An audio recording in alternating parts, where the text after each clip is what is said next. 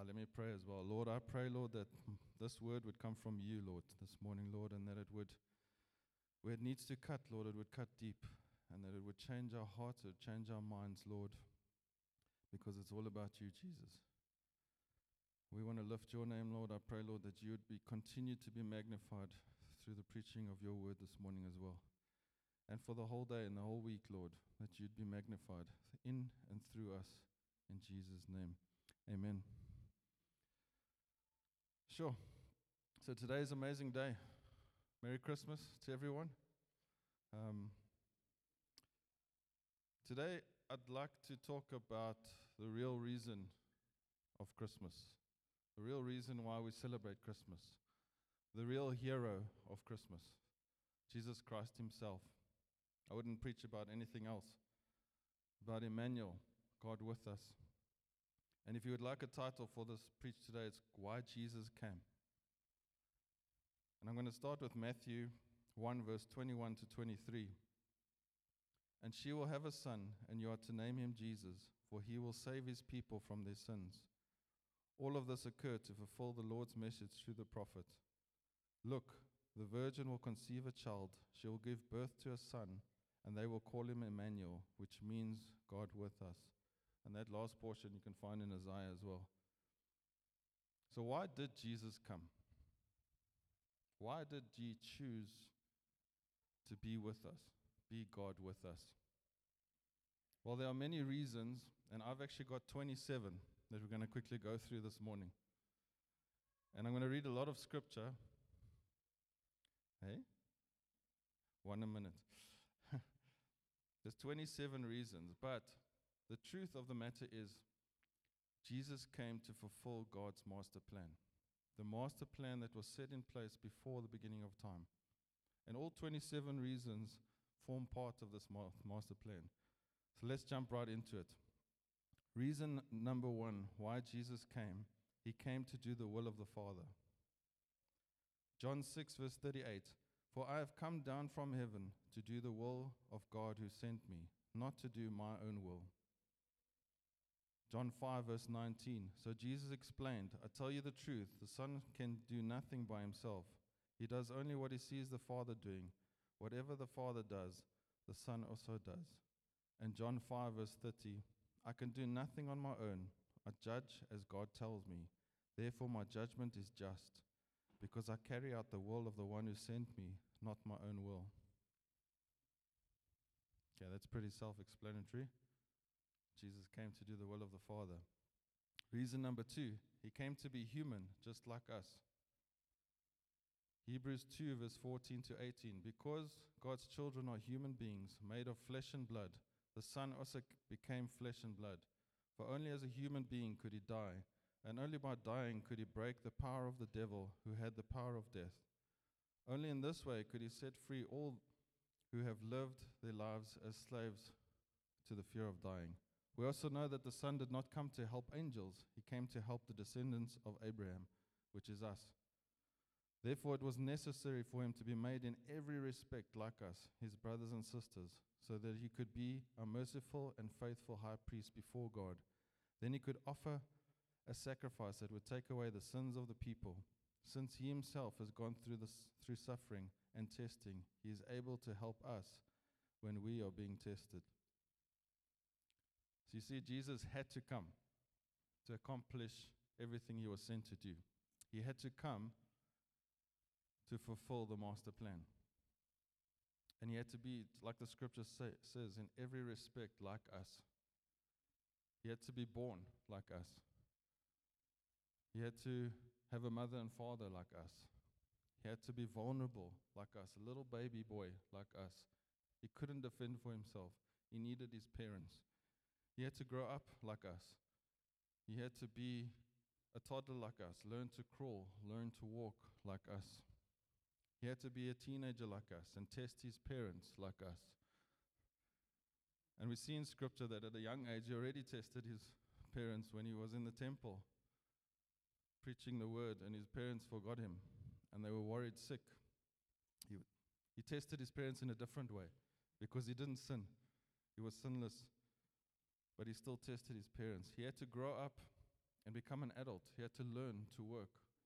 His father taught him how to be a carpenter, and he had to work for a living, just like us. In every way, Jesus had to be like us to fulfill the master plan. Reason number 3, he came to live a perfect life.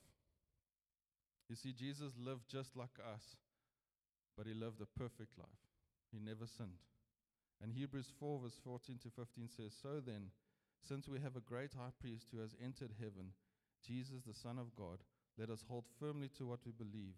This high priest of ours understands our weaknesses, for he faced all of the same testings we do, yet he did not sin." Why did he live a perfect life? Well, there's 2 reasons. He had to be our perfect example.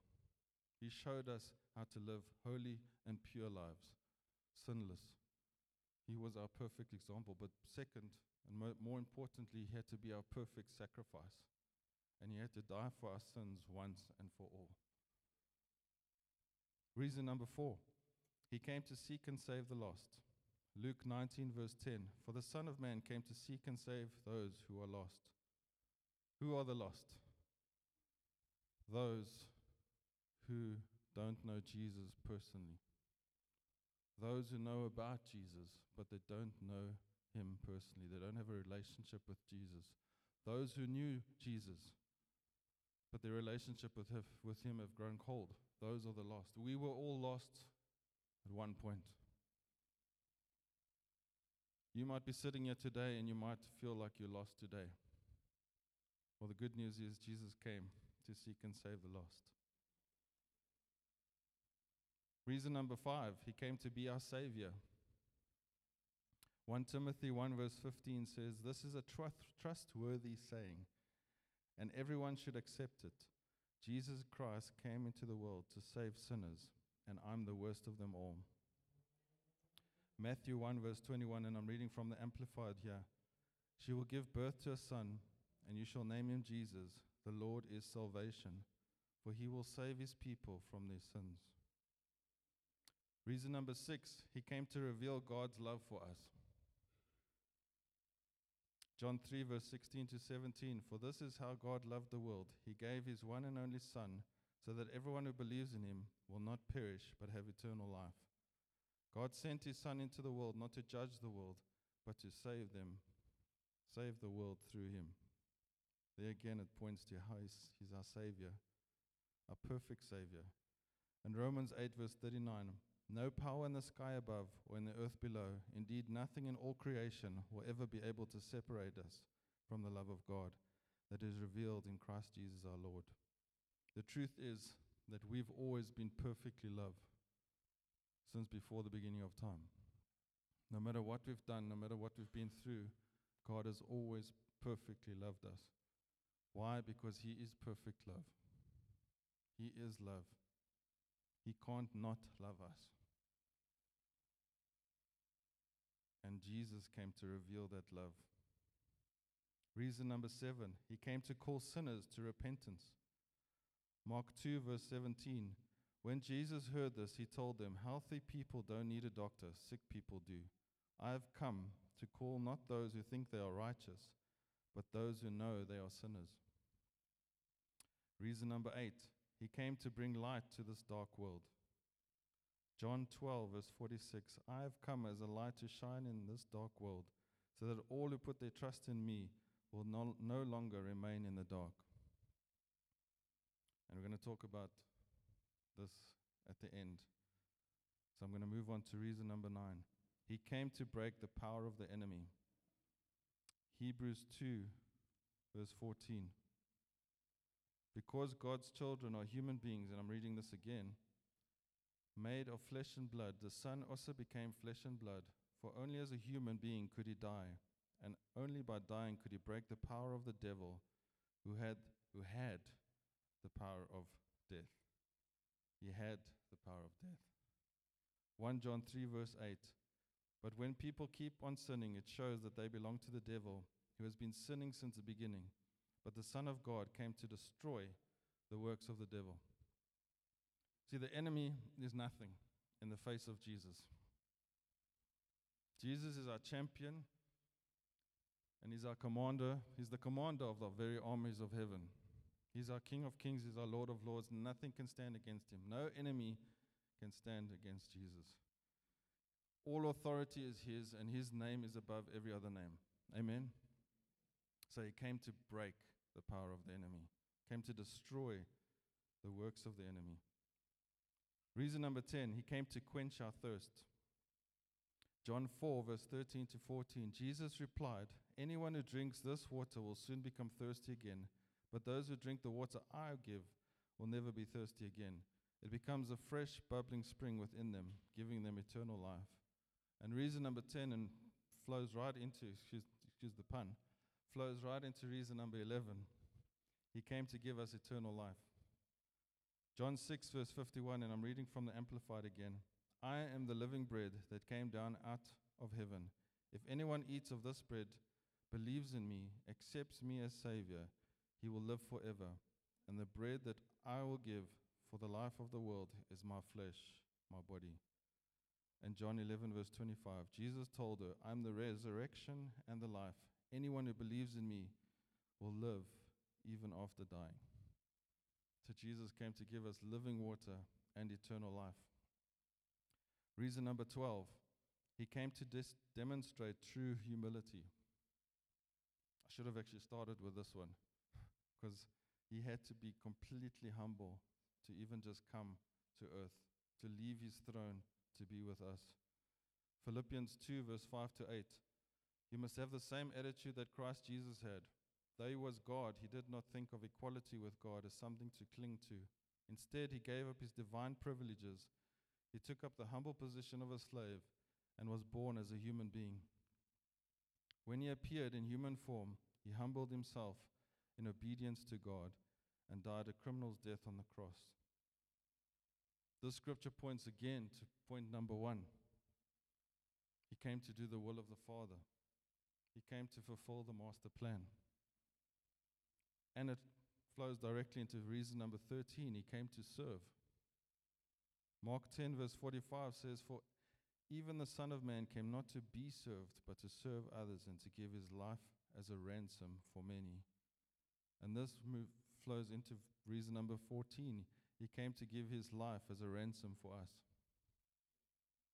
Titus 2, verse 13 to 14 says, "While we look forward with hope to that wonderful day when the glory of our great God and Savior, Jesus Christ, will be revealed, He gave His life to free us from every kind of sin, to cleanse us, and to make us His very own people, totally committed to doing good deeds." Amen. What a Savior. We're about halfway. There's more, but wait, there's more. Reason number 15, He came to bring the good news. But He didn't just come to bring the good news. He came to be the good news. He's the reasons why we have good news. He is the gospel. He brought the good news, but He's also the reason why we have the good news. Amen. Because He came. And we read this in Isaiah 61, verse 1 to 3. "The Spirit of the Sovereign Lord is upon me, for the Lord has anointed me to bring good news to the poor. He has sent me to comfort the brokenhearted and to proclaim that captives will be released and prisoners will be freed. He has sent me to tell those who mourn that the time of the Lord's favor has come, and with it the day of God's anger against their enemies. To all who mourn in Israel, He will give a crown of beauty for ashes, a joyous blessing instead of mourning, festive praise instead of despair. In their righteousness they will be like great oaks that the Lord has planted for His own glory." And Luke 4, verse 18 to 19, and this is actually where Jesus is reading from Isaiah in the temple. "The Spirit of the Lord is upon me, for He has anointed me to bring good news to the poor. He has sent me to proclaim that the captives will be released, that the blind will see, that the oppressed will be set free, and that the time of the Lord's favor has come." And we know that the Pharisees actually wanted to stone Jesus for saying that, because basically by saying that, He was saying that He was God. He was. Reason number 16, He came to open our spiritual eyes. A lot of the scriptures come from John, actually. Very interesting. When I was preparing for this message, I realized that a lot of these scriptures come from John. It's almost like John knew something, had a very different perspective to the other disciples of who Jesus was. And John 9 verse 39 says, when Jesus told him, I entered this world to render judgment, to give sight to the blind, and to show those who think they see that they are blind. So he came to open our spiritual eyes. Reason number 17, he came to bring reconciliation. He came to restore our friendship with God. And Romans 5 verse 8 to 11 says, but God showed his great love for us by sending Christ to die for us while we were still sinners. And since we have been made right in God's sight by the blood of Christ, he will certainly save us from God's condemnation. For since our friendship with God was restored by the death of the Son while we were still his enemies, we will certainly be saved through the life of his Son. So now we can rejoice in our wonderful new relationship with God because our Lord Jesus Christ has made us friends of God. Wow. Romans 5 verse 1, and I'm reading from the Amplified again. Therefore, since we have been justified, that is, acquitted of sin, declared blameless before God by faith, let us grasp the fact that we have peace with God and the joy of reconciliation with him through our Lord Jesus Christ, the Messiah, the Anointed. We're no longer enemies of God. We are now friends of God. But reason number 18, we are not just friends. We are now sons and daughters of God because he came to give us freedom and the spirit of adoption. Galatians 4 verse 4 to 6, but when the right time came, God sent his Son, born of a woman, subject to the law. God sent him to buy freedom for us who were slaves to the law, so that he could adopt us as his very own children. And because we are his children, God has sent the Spirit of his Son into our hearts, prompting us to call out, Abba, Father. So no longer, we're not just friends with God, we're actually his children, sons and daughters of the living God. How amazing is that? Ephesians 1 verse 7, he is so rich in kindness and grace that he purchased our freedom with the blood of his Son and forgave our sins. Reason number 19, he came to share his divine nature with us. Like I said, wait, there's more. Not only are we friends with God, we are sons and daughters, but we also share his divine nature. 2 Peter verse 1 verse 4, and because of his glory and excellence, he has given us great and precious promises. These are the promises that enable you to share his divine nature and escape the world's corruption caused by human desires. We are new creations in Christ. The old is gone and the new has come. We share his divine nature, and his grace is enough to help us every day to fight the battle against sin, our sinful natures. Reason number 20, he came to give us life. Not only did he come to give us eternal life, but he came to give us life here on earth. John 10 verse 10, and I'm reading from the NIV, the thief comes only to steal, kill, and destroy. I have come that they may have life and have it to the full. Yesterday I was on my way back from Mall at Carnival, doing some last-minute Christmas shopping. Yes, I did it again. I went Christmas shopping on Christmas Eve. Do it every year. Even if we plan 6 months ahead, Christmas Eve comes, there's still something that's short. So I was on my way back, and on the N17, I smelled this stench of death. Like something had died next to the road and was rotting. And it's quite amazing how a stench like that can permeate through the whole area like that. Husbands, you know what I'm talking about. When you've had a little bit too many dried mangoes, all the husbands are like, no, I don't know what you're talking about. A smell can permeate the whole area, right? But this made me think. When I smelled that stench, it made me think of how we smelt. We were stinking, rotten sinners. And that's how we smelt to God. And Jesus didn't just come to take away the stench of death. He came to take away death itself and give us life. But he didn't just come to give us life, he came to give us life to the full.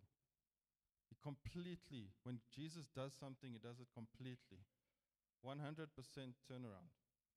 And it just made me think, it was like the stench of death compared to, I don't know, what smells really good. Really, for the ladies, really nice perfume. Brightflace. For some, it's flowers. Maybe, grass, newly cut grass, or rain, the smell of rain. Whatever you find, maybe puppy breath for some. But anyway, he took the stench of death and completely changed it and gave us life. Reason number 21, he came to show God's glory. John 1 verse 14, so the Word became human and made his home among us. He was full of unfailing love and faithfulness, and we have seen his glory, the glory of the Father's one and only Son. And in another scripture, Jesus says, if you've seen me, you've seen the Father. He came to show God's glory. Reason 22, he came to glorify the Father. Not only did he come to show God's glory, but he came to glorify the Father. And we read this in John 17 verse 4. I brought glory to you here on earth by completing the work he gave me to do. So everything Jesus did brought glory to the Father. Everything he said brought glory to the Father. Everything he did, every action he did brought glory to the Father. Whether it was washing feet, healing the sick, performing miracles, sharing the good news, or just cracking jokes with his disciples, or sharing a meal with his friends. Everything he did brought glory to the Father. And so it should be with us. Reason number 23, he came to bear witness to the truth.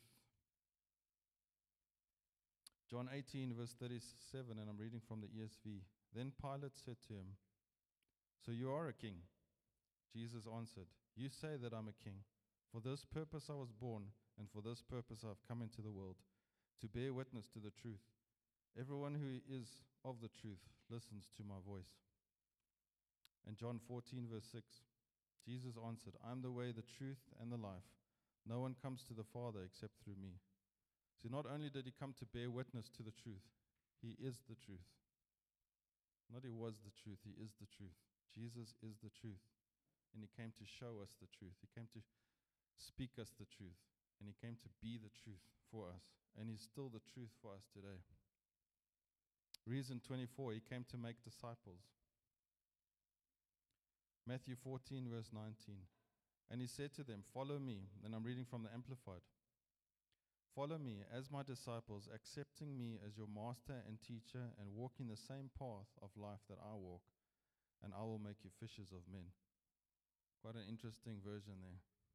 Not just follow me, but come follow me as my disciples, accepting me as your master and teacher, and walking the same path of life that I walk. That was his call to his disciples.